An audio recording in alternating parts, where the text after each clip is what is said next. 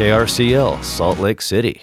Today's Election Day with polls open till 8 p.m. If you still have your mail-in ballot, take it to a vote center in your county by 8. Utah offers same-day voter registration with valid ID. Anyone in line as of 8 p.m. will be allowed to vote. To track your ballot and other voter information, visit vote.utah.gov.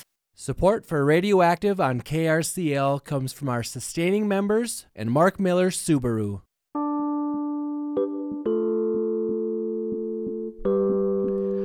I'm Rashawn Leak, and this is Radioactive, a show for grassroots activists, community builders, punk rock farmers, and DIY creators.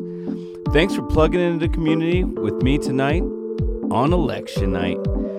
Tonight, on Roundtable Tuesday edition of the show, we have a panel discussion on art, film, and culture through our indigenous lens. Joining us will be Valine MC and Dave John of KRCL's Living the Circle of Life. And in fact, I got Dave here right now who's going to be doing a land acknowledgement. What's going on, Dave? Hey, thanks for having me on again. Another takeover.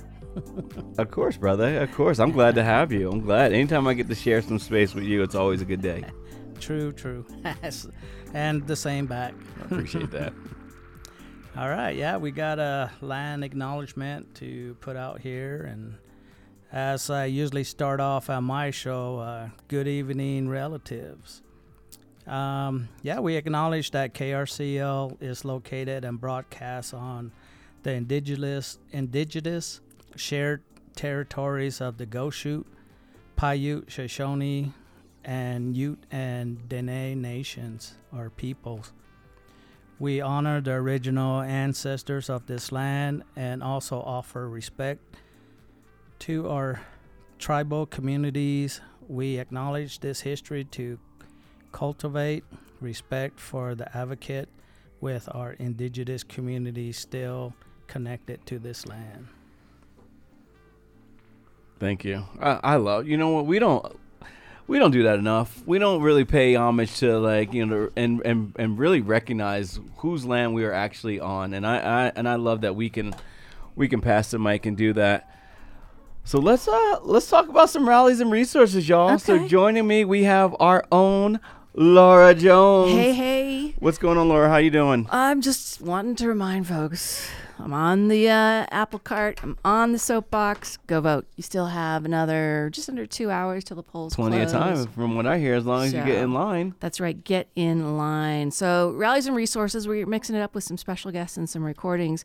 On Sunday, Valine MC hosted Living the Circle of Life and recorded a conversation with CJ Robb of Adopt a Native Elder. They've got their annual Navajo rug sale coming up online, so we're going to hear about that.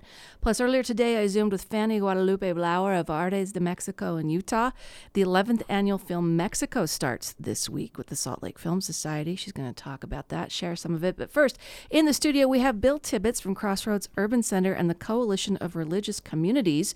Tomorrow, Rashawn, they have a Zoom call going out into the ether to call on the Governor Spencer Cox, and the Utah legislature to do the right thing about emergency housing for our unsheltered relatives, as Dave just said. Hey, Bill. What's going on, Bill? How you doing, brother? Well, I've been working at Crossroads Urban Center. First off, thanks for having me. But I've been working at Crossroads Urban Center for 21 years. And there have been gaps in our homeless services system in different ways over those years. But this is the first time that we're actually seeing families with kids being turned away at the shelter. Yeah, I saw some stories about that earlier. So what's the status? What's going on? How many folks have you been hearing about? Well, we know that just in the month of September, there were 78 families that called the Midvale Family Shelter and were told, hey, I'm sorry, we don't have a place for you. And this is a new problem. I mean, there was a bill during the legislative session about how can we do a better job planning for the unsheltered, for making sure that there's an overflow shelter for people who are sleeping outside when it gets cold. And nobody, I including myself, was saying, hey, we need to make sure we have a plan for kids, because we just hadn't had a problem with that since, I think, 98 or something. I mean, wow.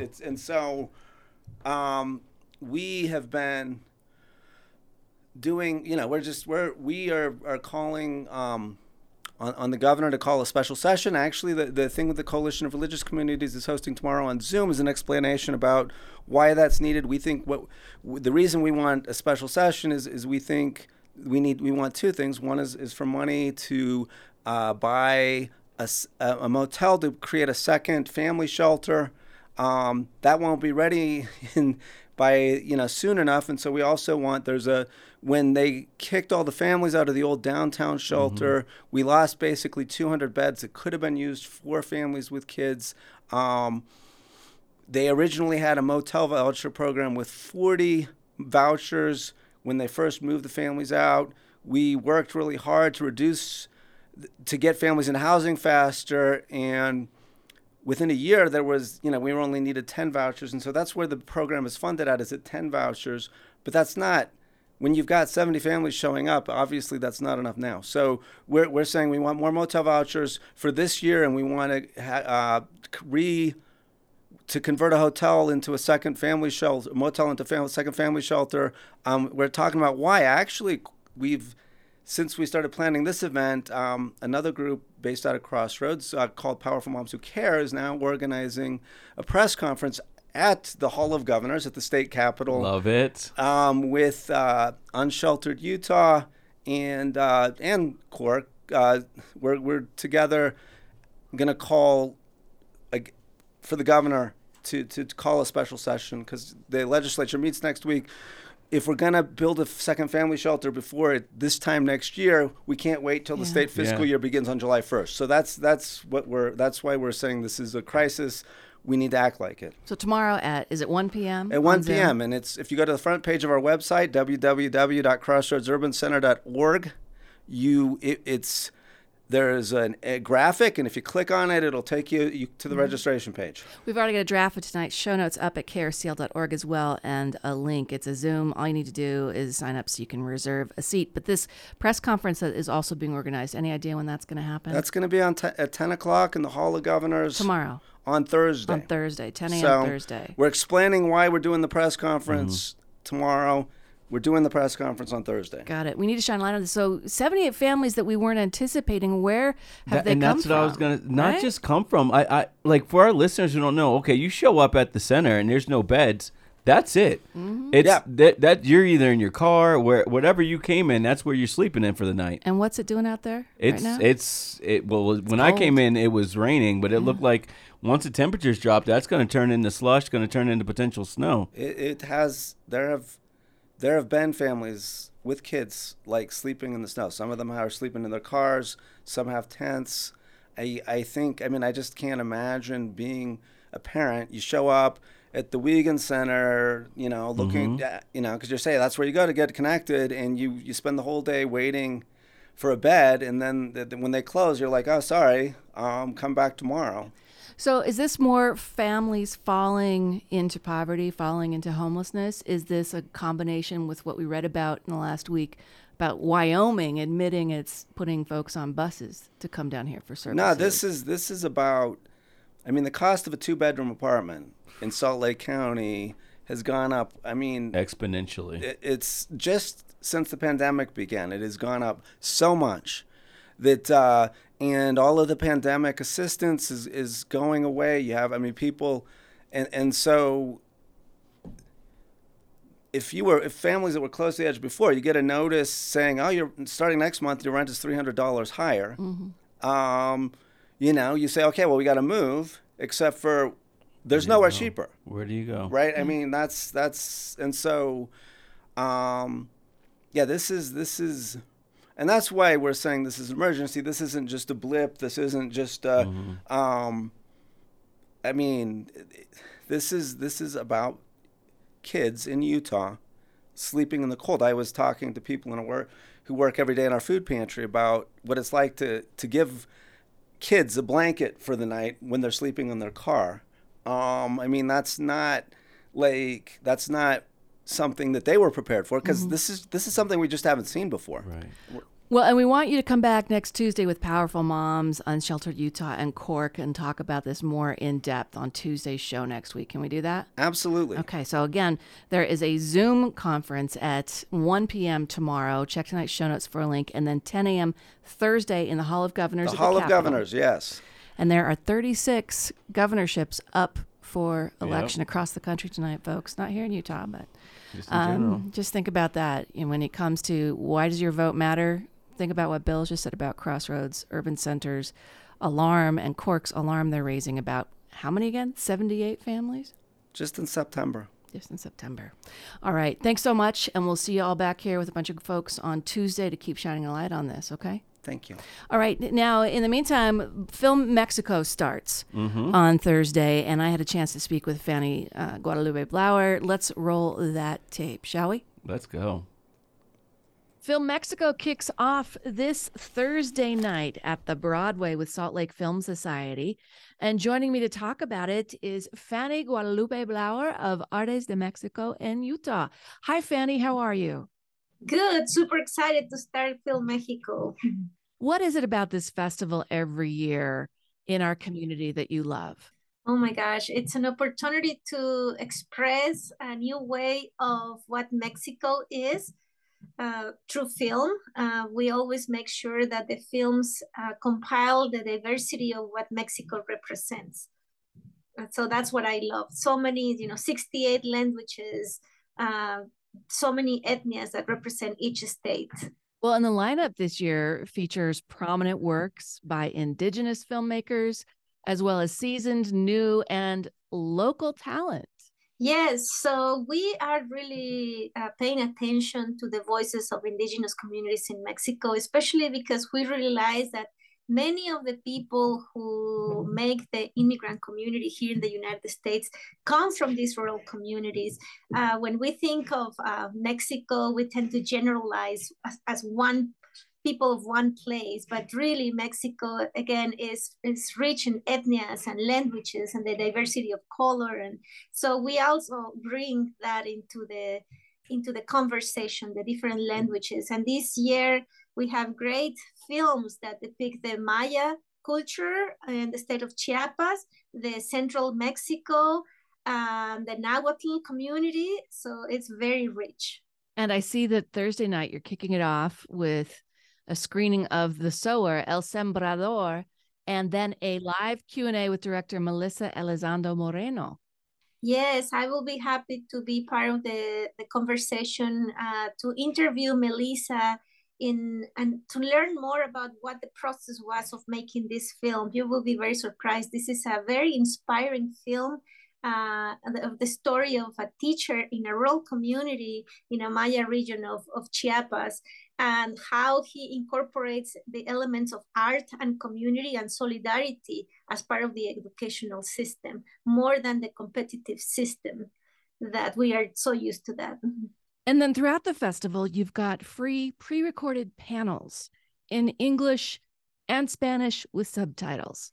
Yes, so my collaboration with the Salt Lake Film Society, it's of course helping host the event. But since the pandemic, we really changed the platform, which has been very beneficial, I was, and innovative in many ways, because instead of having one panel with the main director of the feature film, we are creating a panel discussion for each one of the films, and this includes the community. So my contribution comes as of look at members of the community that represent the theme of the film, and then they are in the conversation along with the production, with the production or with the director of the movie. So we bring that together in a way that our community feels integrated in this conversation. They give their perspective as from someone that could be Hispanic, but also living in Utah.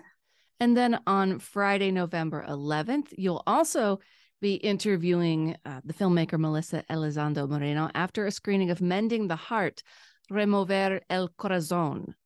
What's that one about? I feel very attached to this film because this is a film that talks about how children connect with their own personal trauma through art as survivors of an earthquake.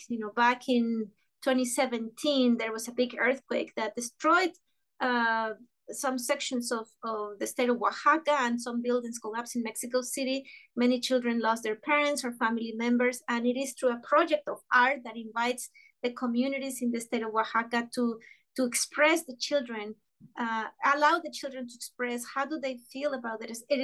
And it's magical to see the result of what art makes us for children to release all this trauma through art. There's so many other films as well that will be available virtually starting Friday, November 11th. You can get the whole schedule in tonight's show notes, folks, or also at slfs.org/Film Mexico. But Fanny, as the director of Artes de Mexico in Utah, what's your final message to folks listening to this and thinking, I want to go check this out? Is it for me, even if I'm not Mexican, even if I don't speak Spanish? Exactly. I feel like everybody should be coming to this just because we are celebrating the art through filming, not only about Mexico, but the cultural connections. I always put emphasis on that. You don't have to be Mexican to feel that you have a cultural connection with your neighbor country or other countries in the world that celebrate the diversity, the language, and the issues that matter to all of us. These movies are not unique only to Mexico. They are because of the ethnical content, but they are all depicting issues of social justice, gender, equity, and those are the subjects that we need to bring up in our communities to be more embracing who is part of our community. That's what I love. And that is Fanny Guadalupe Blauer of Artes de Mexico. Film Mexico starts Thursday night, which of course is the same night as Rumble for our Music Meets Movies. But folks, do check tonight's show notes for more on Film Mexico. And now we've got a clip from Sunday's Living the Circle of Life show with Valine MC and all the details on Adopt a Native Elder and their upcoming virtual sale happening on Friday. Let's roll that tape. Let's go. I still say tape. I love it. And you're listening to KRCL's Living the Circle of Life, right here with me, Valine MC. And I am so happy to announce that here in the studio, we have CJ Robb of the Adopt a Native Elder program joining us. CJ, how are you? I'm doing great. Thanks so much for having me. We are so excited to have you. And if you could introduce yourself to our Living the Circle of Life listeners, as well as our radioactive listeners. Tell us a little bit about yourself. Yeah, so I'm CJ Robb. I'm the Director of Business and Operations for the Adopt a Native Elder program. And I've been working with Adopt a Native Elder for over a decade now. And we work to serve traditional Navajo elders living on the reservation in southern Utah and northern Arizona, fill in gaps in elder care, helping the elders to age in place in their traditional way by providing them with food and medical supplies and everyday necessities that they need. Beautiful. And then so we were talking about this, but you said, how many years have you been with the program? It's over 10 years now. I think it's 11 years this year. Wow. And so we were kind of talking about that too. That was 10 years, kind of unprecedented times. Yes. So and it sounds like the need is growing and you're having more outreach, which sounds amazing. But then also you have to sustain that, and so that you can give support to the Native elders. So we want to hear a little bit more. How does Adopt a Native Elder program, also known as A&E, serve the Native community, Native elders? And also I was wondering, are they on reservations? Is it urban, or is it a mixture of both? So mainly our work is on the Navajo reservation in southern Utah and northern Arizona. Right now we're serving elders in 13 geographic locations on the reservation, and we're actually down on the reservation for about a month in the spring and a month in the fall, physically delivering supplies. And we've grown a ton in the last couple of years. And so this year we're serving about 1,069 traditional elders all over the age of 75. And we just finished our fall food runs. We distributed over 820,000 pounds of food and medical supplies this year, which is absolutely amazing. It's really sounds phenomenal. Yeah. Absolutely phenomenal. And one of the unique things about Adopt a Native Elder is we're really volunteer powered. We rely on volunteers coming into our warehouse Tuesdays and Fridays all throughout the year to pack food boxes and medical boxes and all the supplies that we distribute. And then we're volunteer powered on the food runs too. It took about 340 volunteers that actually joined us this year to help haul boxes down to the reservation and distribute everything. So we have a lot of volunteer opportunities throughout the year that that are available on our website, and everybody that comes and helps out really makes what we do possible. And what is your website? How can people find you? It is www.anelder.org, anelder.org. And we'll remind you again at the end of this, but it's good to know, because I was just wondering, how do you recruit all the volunteers? Like, what kind of efforts? It's little things like this, things like speaking. We've done some in-person events at Red Butte and our rug show, which is coming up and is going to be virtual this year. But all those things bring in a couple of people. And then word of mouth. We have a lot of volunteers who have such a wonderful experience. They keep coming back, and they bring family members and friends, and that's how we grow. I love that. And so you mentioned the rug show that's coming up.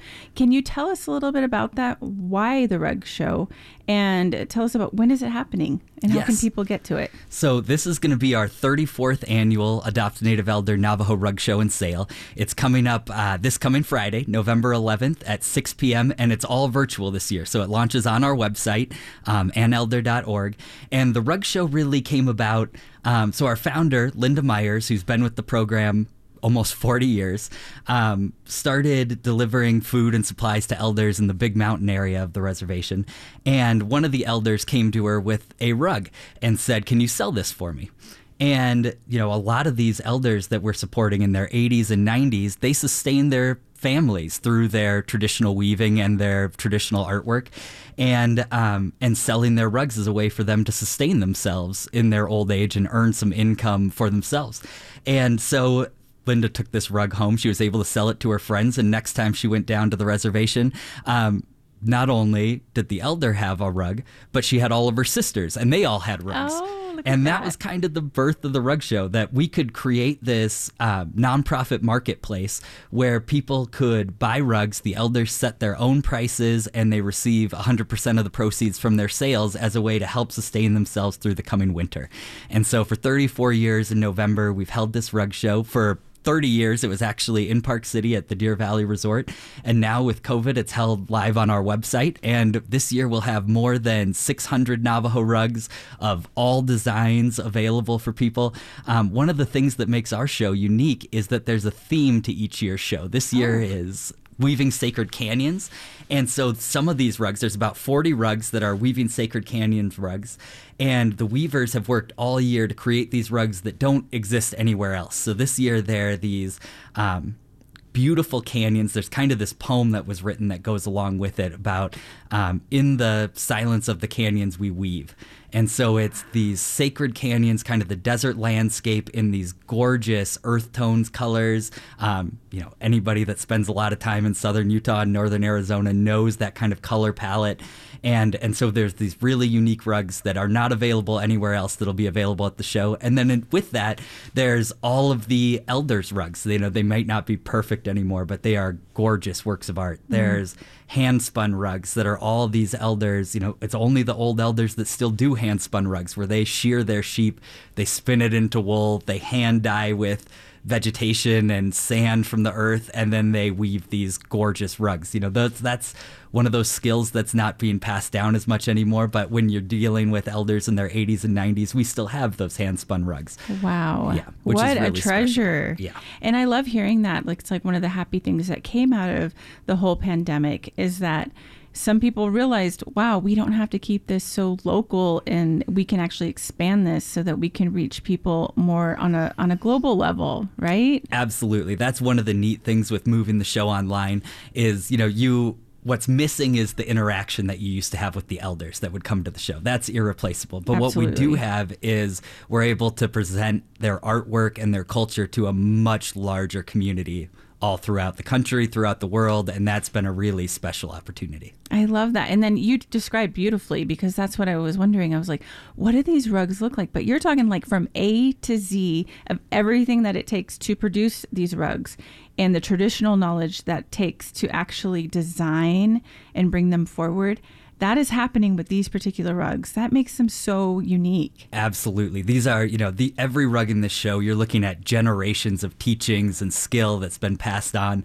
And one of my favorite, we used to have this little sheet at the rug show that talked about how long it takes to produce a rug. And it talked about shearing the sheep and spinning the wool and going through the whole thing. And it was, 400 or so hours to do a 2x3 rug. And one of the years I was walking by this elder's table and she said, "Your sheet's wrong." and I looked at her and I said, "What do you mean?" She says, "Well, at the bottom of the sheet it says it takes 1 hour to sell a rug." And she said, "It took us 9 hours just to drive to Park City." And so that kind of shows you, what this show means to these families, Absolutely. creating that marketplace for them to continue their lifestyle, continue their traditions. So we cut down on that part now, and now you have them online. And when I went online, I saw the canyons you were talking about in the theme. Stunning, gorgeous earth tones, and with the canyons, some even like the actual canyon designs weaved into the rugs. And so can people purchase them now? How do they go about doing that? That's a great question. So there's about 100 rugs of all styles that are live on our website right now, but there's about 500 rugs that are going live right at 6 p.m. on Friday the 11th, and that includes all of those Sacred Canyon rugs. So the theme rugs, all these rugs that we've been collecting throughout the year specifically for this show, are all going to be available at 6 p.m. this Friday at nelder.org. Oh, that's wonderful. So, we have to say, with people that if you want to support Adopt a Native Elder program, not just with the rug show, but just in the future following what you have going on, is there social media? We know you mentioned the website. Can you give the website to us one more, and social media, so we can follow and see what you guys are doing? Yes, so we're on Facebook, we're on Instagram at Adopt a Native Elder, and you can find us on our website www.nelder.org. And that is the Adopt a Native Elder program, the big annual rug sale happening virtually online. And the host of that conversation, Valine MC, in the studio. The one and only, sitting right across from me. And So Dave happy to be here. John. So we got a big conversation coming up next, but really trying to drop a lot of information this month for Native American Heritage Month, shine a light on some nonprofits and some events happening. But next, Dave and Valine, I'm kind of curious where you want to go with a conversation about art, film, music through an Indigenous lens. You guys are heavy into the music due to living the circle of life, Dave. It's nice that come across just a bunch of different songs, for the show and stuff. One of the topics that we kind of were talking about is with Sacheen Little Feathers, and about her little 1 minute speech that they gave her at the the Oscars? Yeah, I think it was Oscars. I think it was 1973. Yeah. She's accepting it on behalf of Brando, right? Yeah. And I guess there were threats from the people that were running it, John Wayne was putting his mind. if she Christ went Christ. over a minute, they were going to arrest her. Wow. And the speech was about, I think it was 6 minutes long, from the letter that Brando gave her to read.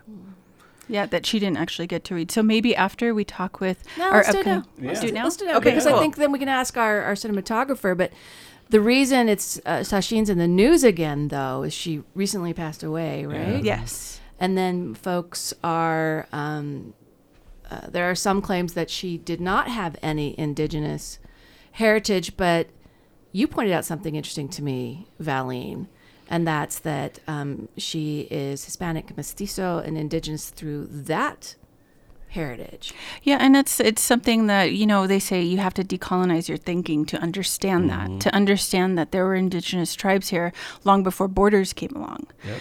And I think the bigger conversation, because I did read a piece according to San Francisco Chronicle that was actually written by Jacqueline Keeler, who is of the Dene Dakota tribe.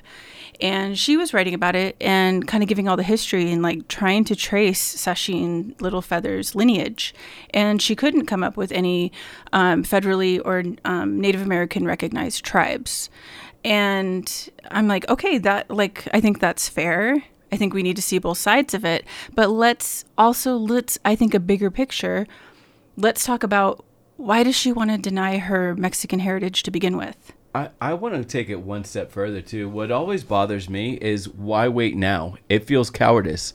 You wait till after she passes away where she can't defend herself, It just feels like, if this conversation really needed to be had about where is she from and her identity, then let's do it while she was still on the planet with us. Absolutely. And it's with you saying that, but also I feel like her work and what she did still doesn't go undone. Mm-hmm. And there was still the discrimination that if you want, just go pull up, you can look up her respectful denial of the Oscar for Best Actor for Marlon Brando in The Godfather.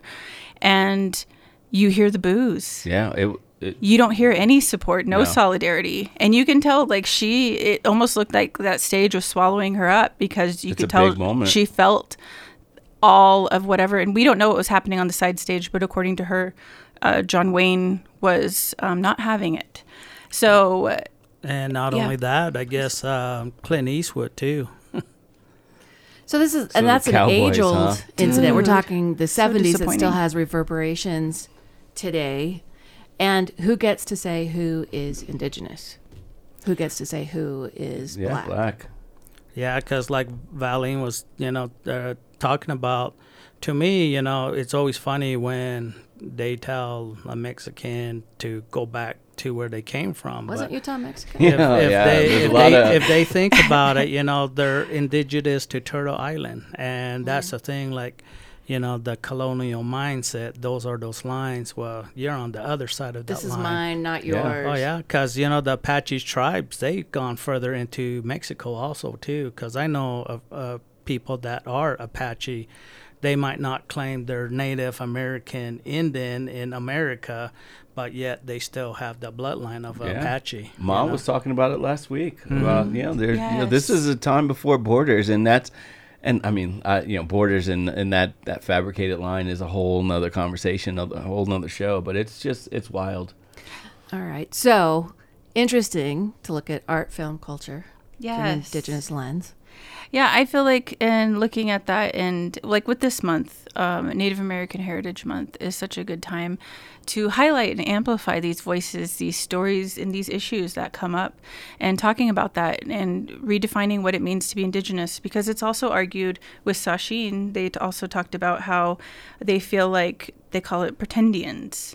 And when you're a pretendian or pretend Indian, it kind of dilutes or takes away from the sovereignty of a tribe and tribal members. And so it's complex. There's a lot of facets to this and a lot of different ways to take this. So I feel like Dave brought up a really good point. He says, we would love to hear what people think out there, and we would love for them to email us. Yeah, just your thoughts, of how, the mindset and the way this thing went.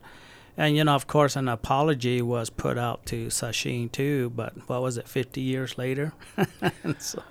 For her treatment. Yeah. Yes. And I think the thing that people need to also remind themselves is, regardless of what her lineage is does not take away from the message that she's putting forth. She is shining a light on something that is still going on today, 50, 60, 70 years later. Can I play devil's advocate? Please do. I'm thinking Rachel Dolezal. Oh. Yes. So I can't remember I say I don't her know. name She ain't no kin to me. But, claimed to be African-American. Wasn't. No, she wasn't. And I think it gets into, like, where does a cultural appropriation and things like that. And, I mean... Yeah, like she wanted. Not only did she pretend to be black, but she went full on. She was like head of the NAACP down Something in like DC.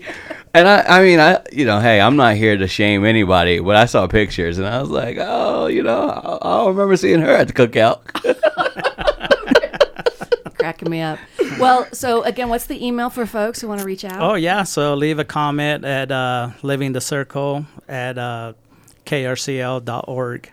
And Dave, John, and Valine MC every Sunday, 7 to 10 a.m., hosting Living the Circle of Life and having these conversations and shining that light and bringing more music from, by, and for the Indigenous community, 7 to 10 every Sunday. And if you miss a Sunday, you can listen on demand the last 2 weeks of any show at krcl.org. So coming up, we've got a cinematographer on Zoom hold. So he wanted to hear a song, though. Oh, yeah, he did. What you got there? Yeah, he did.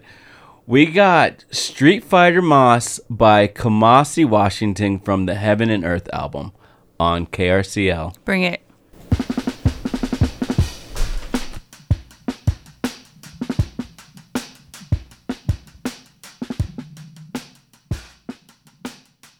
Support for KRCL comes from Mark Miller Subaru and the Subaru Love Promise, a partnership with local nonprofit organizations to support and strengthen our community. Now accepting applications for 2023 nonprofit partnerships. More information on Mark Miller Subaru's Love Promise and application process at markmillersubaru.com.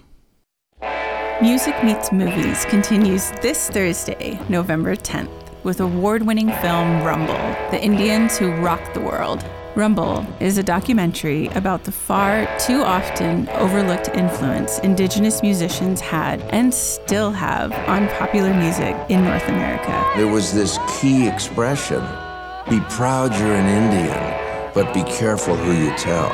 All of a sudden, I was talking about Native American issues on big-time television.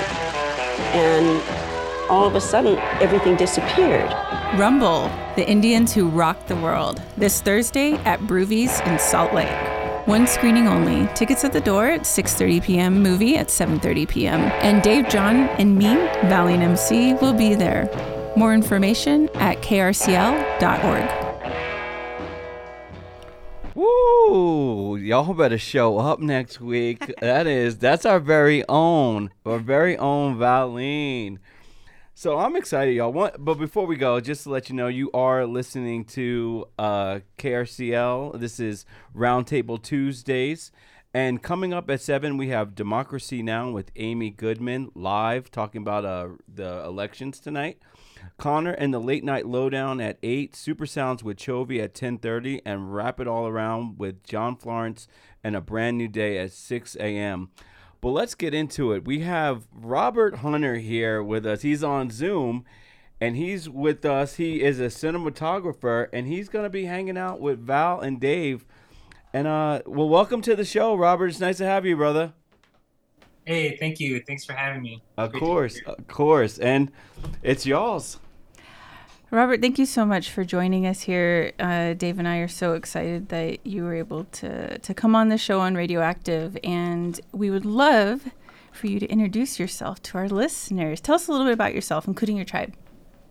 Yeah, so my name is Robert L. Hunter. I'm a cinematographer currently residing here in Tongva Territories, otherwise known as Los Angeles.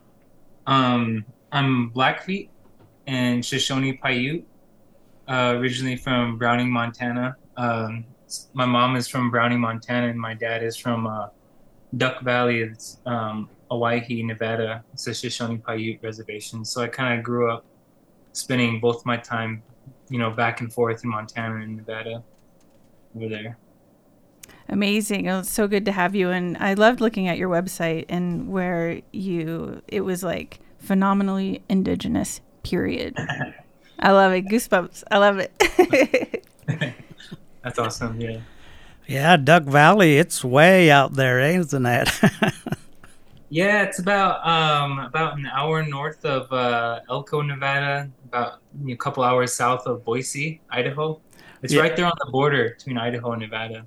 Yeah, there's a powwow that goes on out there, and yeah, usually this one Harold Begay, he's usually an MC out there. Oh yeah, that's awesome. Yeah, and why is it your passion to tell stories as a DP/cinematographer?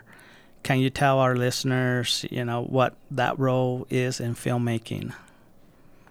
Yeah, so a cinematographer, sometimes they're called directors of photography. That's kind of the formal credit that you'll see in films.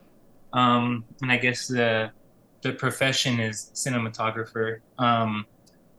We're kind of like the right hand of the director, and we're kind of the individual responsible for translating the director's vision for the film onto the screen.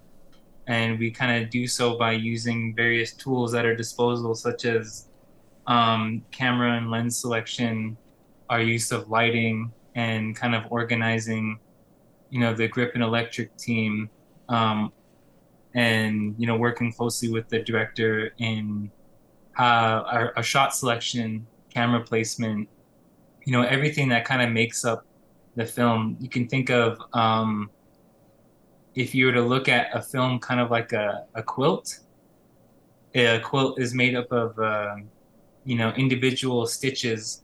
And you can say that's kind of like what a shot is. You don't see a shot, you see a movie, and I guess that's kind of what a cinematographer does. That's awesome. Yeah. Please continue. Oh, I guess I didn't answer the other part of the question. What brought me to cinematography? Yeah, tell us your passion to tell stories as a cinematographer. Yeah. Well, I guess for me, I was kind of, I didn't start making films or pursuing filmmaking until I was around 21 years old. I had kind of feel like I lived various different lives up until that point, trying to figure out what I wanted to do with my life. And ultimately I was working as a dishwasher at Snoqualmie Casino up there in the Pacific Northwest. And kind of just dawned on me while I was in this like hot, stinking dish pit one evening that like, if I'm going to be, broke, I might as well be broke doing something that I love. I love that. Yeah. And, pursuing something, finding something that I can give my all to, and also a profession where I can find a way to be of service to my family and community. And it just kind of landed on filmmaking. I don't know why, but that was, it just clicked. And I didn't know anything about filmmaking. I just started reading books, like the most basic, what a movie is, how a movie is made a little bit, and just like, basic, almost like, the For Dummy books. And initially I wanted to, go into like producing and directing. But I kind of just, through fate found my way into the camera department as an assistant camera, and through there kind of worked, on various short films, music videos, commercials, and then ultimately into like the feature realm as a camera assistant. And then, I just fell in love with it. And I think that kind of became my form in understanding the power that we actually have over the stories as a camera person, through our lens and through just the way we view the world. We have a tremendous influence on the final picture. And I love how you walked us through kind of how that journey is to becoming a filmmaker, from kind of its inception to where you are now. And feature-length films is what every filmmaker aspires to.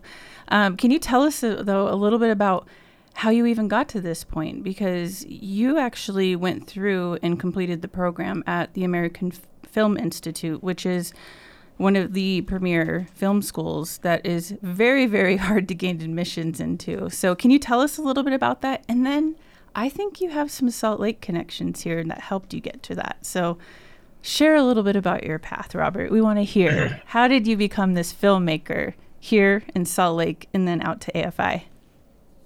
Yeah, well, actually, from Washington State, where I was working and living at the time, I kind of, I moved directly to Los Angeles, where I started working in the industry and kind of got thrown into the fire, so to speak, not knowing anything.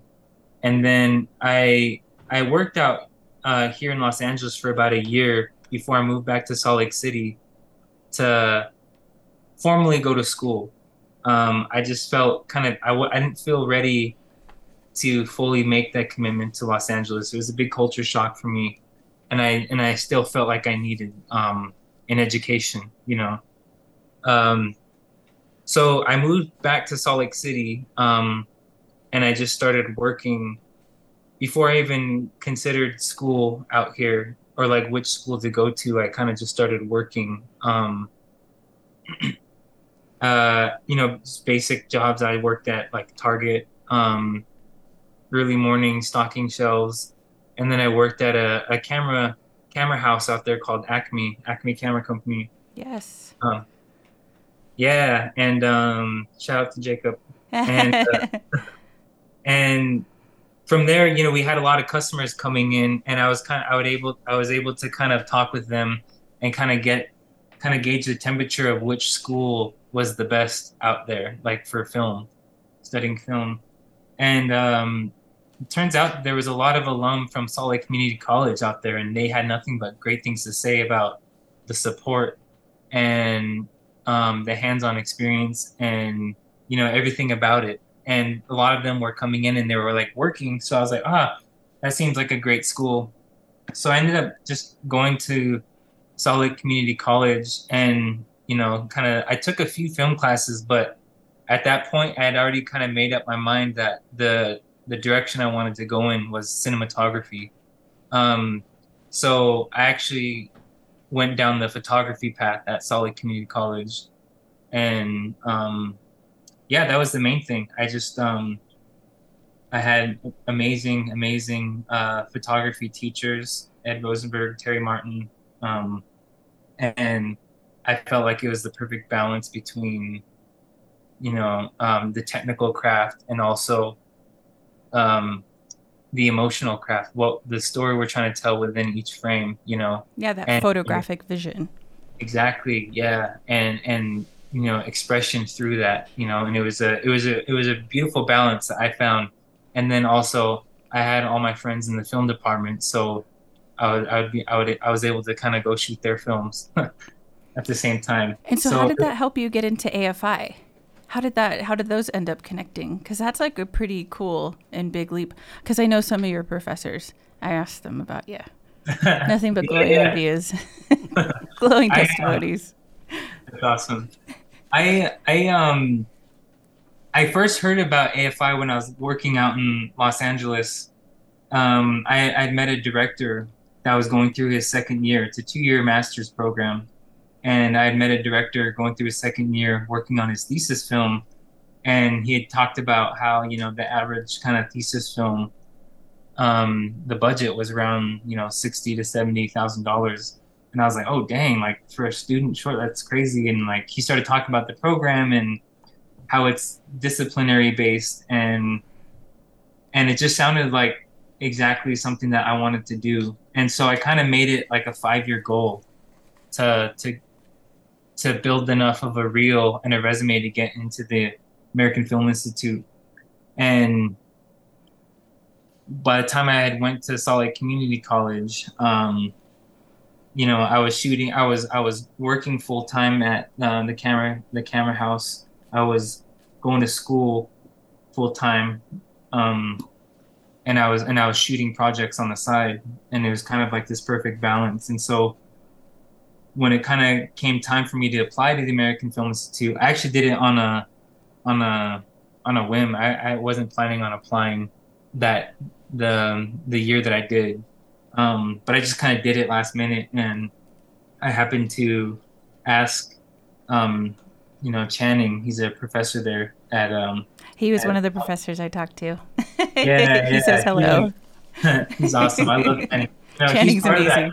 He's part of that support system. You know, he was always there when we were shooting these short films, and I would, you know, have these crazy gear lists, you know, these huge, you know, equipment requests. He was always giving the hookups and making sure that we'd be able to pick them up, and, you know, kind of had like those little extra special privileges, which was awesome. That's amazing. Because he said that you and another aspiring filmmaker teamed up, and that were you both admitted at the same year? Oh yeah. So Julia, her and I, we shared like a production 1 class together. Yeah. And yeah, we had worked together as well, kind of like we did a personal project together. But she ended up getting accepted into the AFI last year. So she's going through the program right now. Oh, that's amazing. Yeah. So that's filmmaking. It's very much a collaborative event. Is that the right way to say it? It's not the right word, but it is so much about helping each other out and coming up with each other. And you see this a lot too with, I mean, I feel like Native people are really having a moment, which I hope isn't a moment. I hope it's the beginning of something. Like, Dave, you've seen that too. Oh, yeah. The representation, you know, of both sides of the camera, you know, matters. and filmmakers are being recognized in mainstream film more and more. I think one of the ones that are big is, Reservation Dogs. Mm-hmm. And that's really been an impact. You hear a lot of scolding going on, Scolding. Yeah. And then the Hulu film Prey too. I mean, that breaking records for Hulu. It's like really, really like opened something up for them, and everyone was like, "Wait, Predator? It's a classic film."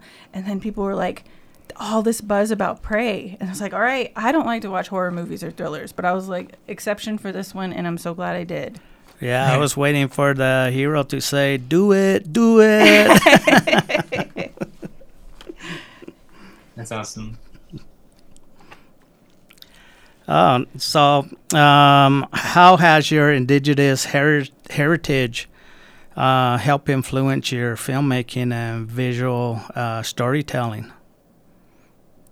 Oh man, that's like I think in every aspect, I think, my upbringing as like an indigenous person, as a Black person, as a Shoshone Paiute person, it impacts it like every day. And I think, one of the things I always say this about the American Film Institute is one of the things that it taught me, and it might have just been, the way they do things there, but I kind of felt like it was unintentional, was to look further and further into my culture and looking further and further away from kind of like a Eurocentric standard, Euro-American centric standard of filmmaking, And I think, as much as I love AFI, it's very much kind of grounded in that reality. And that's where, at least it was when I was going to school there, and I know they're constantly trying to improve, which is amazing. That's why they're the #1 school. But I think when I was going to school there, I struggled culturally because there was nobody there that looked like me. I was the only native at the school. And I know what that feels like. I didn't have there wasn't any photography books that I can turn to that dissect, in an indigenous lens, that can inform the decisions that I wanted to make, and try and step away, kind of like decolonize the way I see movies, decolonize, the way we perceive what is correct, what is incorrect in film, and tap more into an emotion, that might have been rooted more in something that's more personal to me. I guess, like, for instance, the idea of what is like correct exposure, what is like the correct focal length on a camera when framing a close-up, or just these little things that are kind of like baked into our subconscious, because for 100 years we've been seeing it in kind of like this Eurocentric standard. Yeah, and can I add to that too? As cinematography for melanated skin. I mean, exactly. That's something that's not really talked about, because nothing gets on my nerves more when I'm watching a film and then I see a person of color and you can't recognize any of their features, and I'm like, where is the cinematographer? Where's the lighting? Because I'm annoyed right now and I'm about to turn this movie off. Sorry, I'm making this about me. But what I'm saying is, like, I see you and I understand and I hear you. Robert, we're coming up. We're going to be wrapping here in about 4 minutes, but I want to hear a little bit, if we can, about some projects that you have coming up that you want to maybe share with our listeners. Yeah, so I mean, one of the first films that we shot right out of American Film Institute, I worked on it with my my brother there, who was a screenwriter. His name's Victor Gabriel. He wrote a feature film called The Incredible Heist of Hallelujah Jones. And through that project, he kind of got management and representation. And with his team, they kind of reverse engineered it into a proof of concept short film. And so kind of right out of the gates, Vic and I, we went through and we worked on making that film. You know, we shot it with no money. We shot it in his backyard in Compton, California. I don't think anybody got paid. You know, I used one of my classmates' cameras. You know, and it was really just an experiment for us. But, you know, it's been received very well. You know, it played at Sundance this past year, and you know, it's won a few awards at film festivals. Yeah, it did great. I mean, congratulations, man. That's Thank you. amazing. Yeah. And actually, I have to say, too, if you want to hear about Hallelujah, you could actually go to Laura Jones, the executive producer of Radioactive. You can go to January 24th of 2022, and you can pull up the show and listen back to it because they covered your film. Yeah. That's amazing. So you have to tell us, we want to hear. Mm-hmm. Now, where is the film at, and who is involved with Hallelujah now? Yeah, so it's currently doing an Oscar campaign, which is amazing. Awesome. So we're doing. I got goosebumps. Yeah, and Spike Lee just boarded the project as an executive producer. Wow. And yeah, it's kind of it's gaining traction from there, and the feature is coming. Wow. Next year. That's amazing. I got goosebumps for that. So you said, so you're going to start possibly production on that next year, or you said it would be released next year? Sorry, I missed that. Production would start next year. Okay. Yeah. Okay. Mm-hmm. So as we wrap the show here, we definitely want to hear more about how can people follow your work and what you're working on, and like, do you have social media, website? Give it to us, Robert. Yeah, I'm on Instagram. It's just Robert L. Hunter.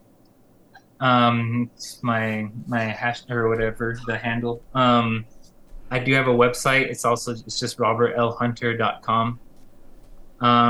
Yeah, that's about it, really. I mean, social media is kind of, as much as I kind of loathe it, it's kind of one of the more important aspects of being a cinematographer nowadays. Well, we have to thank you so much. That will be in the show notes. And thank you so much, Robert, for connecting with us today, and keep that Indigenous filmmaking going and keep being phenomenally Indigenous. We appreciate you. Thank you so much. Ooh, thank you, Robert. Thank you, Val. Thank you, Dave. That was awesome. That was awesome. Yeah. Big things for sure. I look forward to that. And that was our show, y'all. That was our show. Thanks to all our guests on Radioactive this hour. If you like tonight's show and want to share it, you can listen on demand with KRCL mobile app anywhere you go, on stream or stream it online. Take care, everybody. And once again, you got about an hour. Get out there and vote. Rock that Indigenous vote. Koyana. KRCL 90.9 FM, HD1, Salt Lake City, Ogden, Provo, 96.7 FM in Park City, and on the web at krcl.org.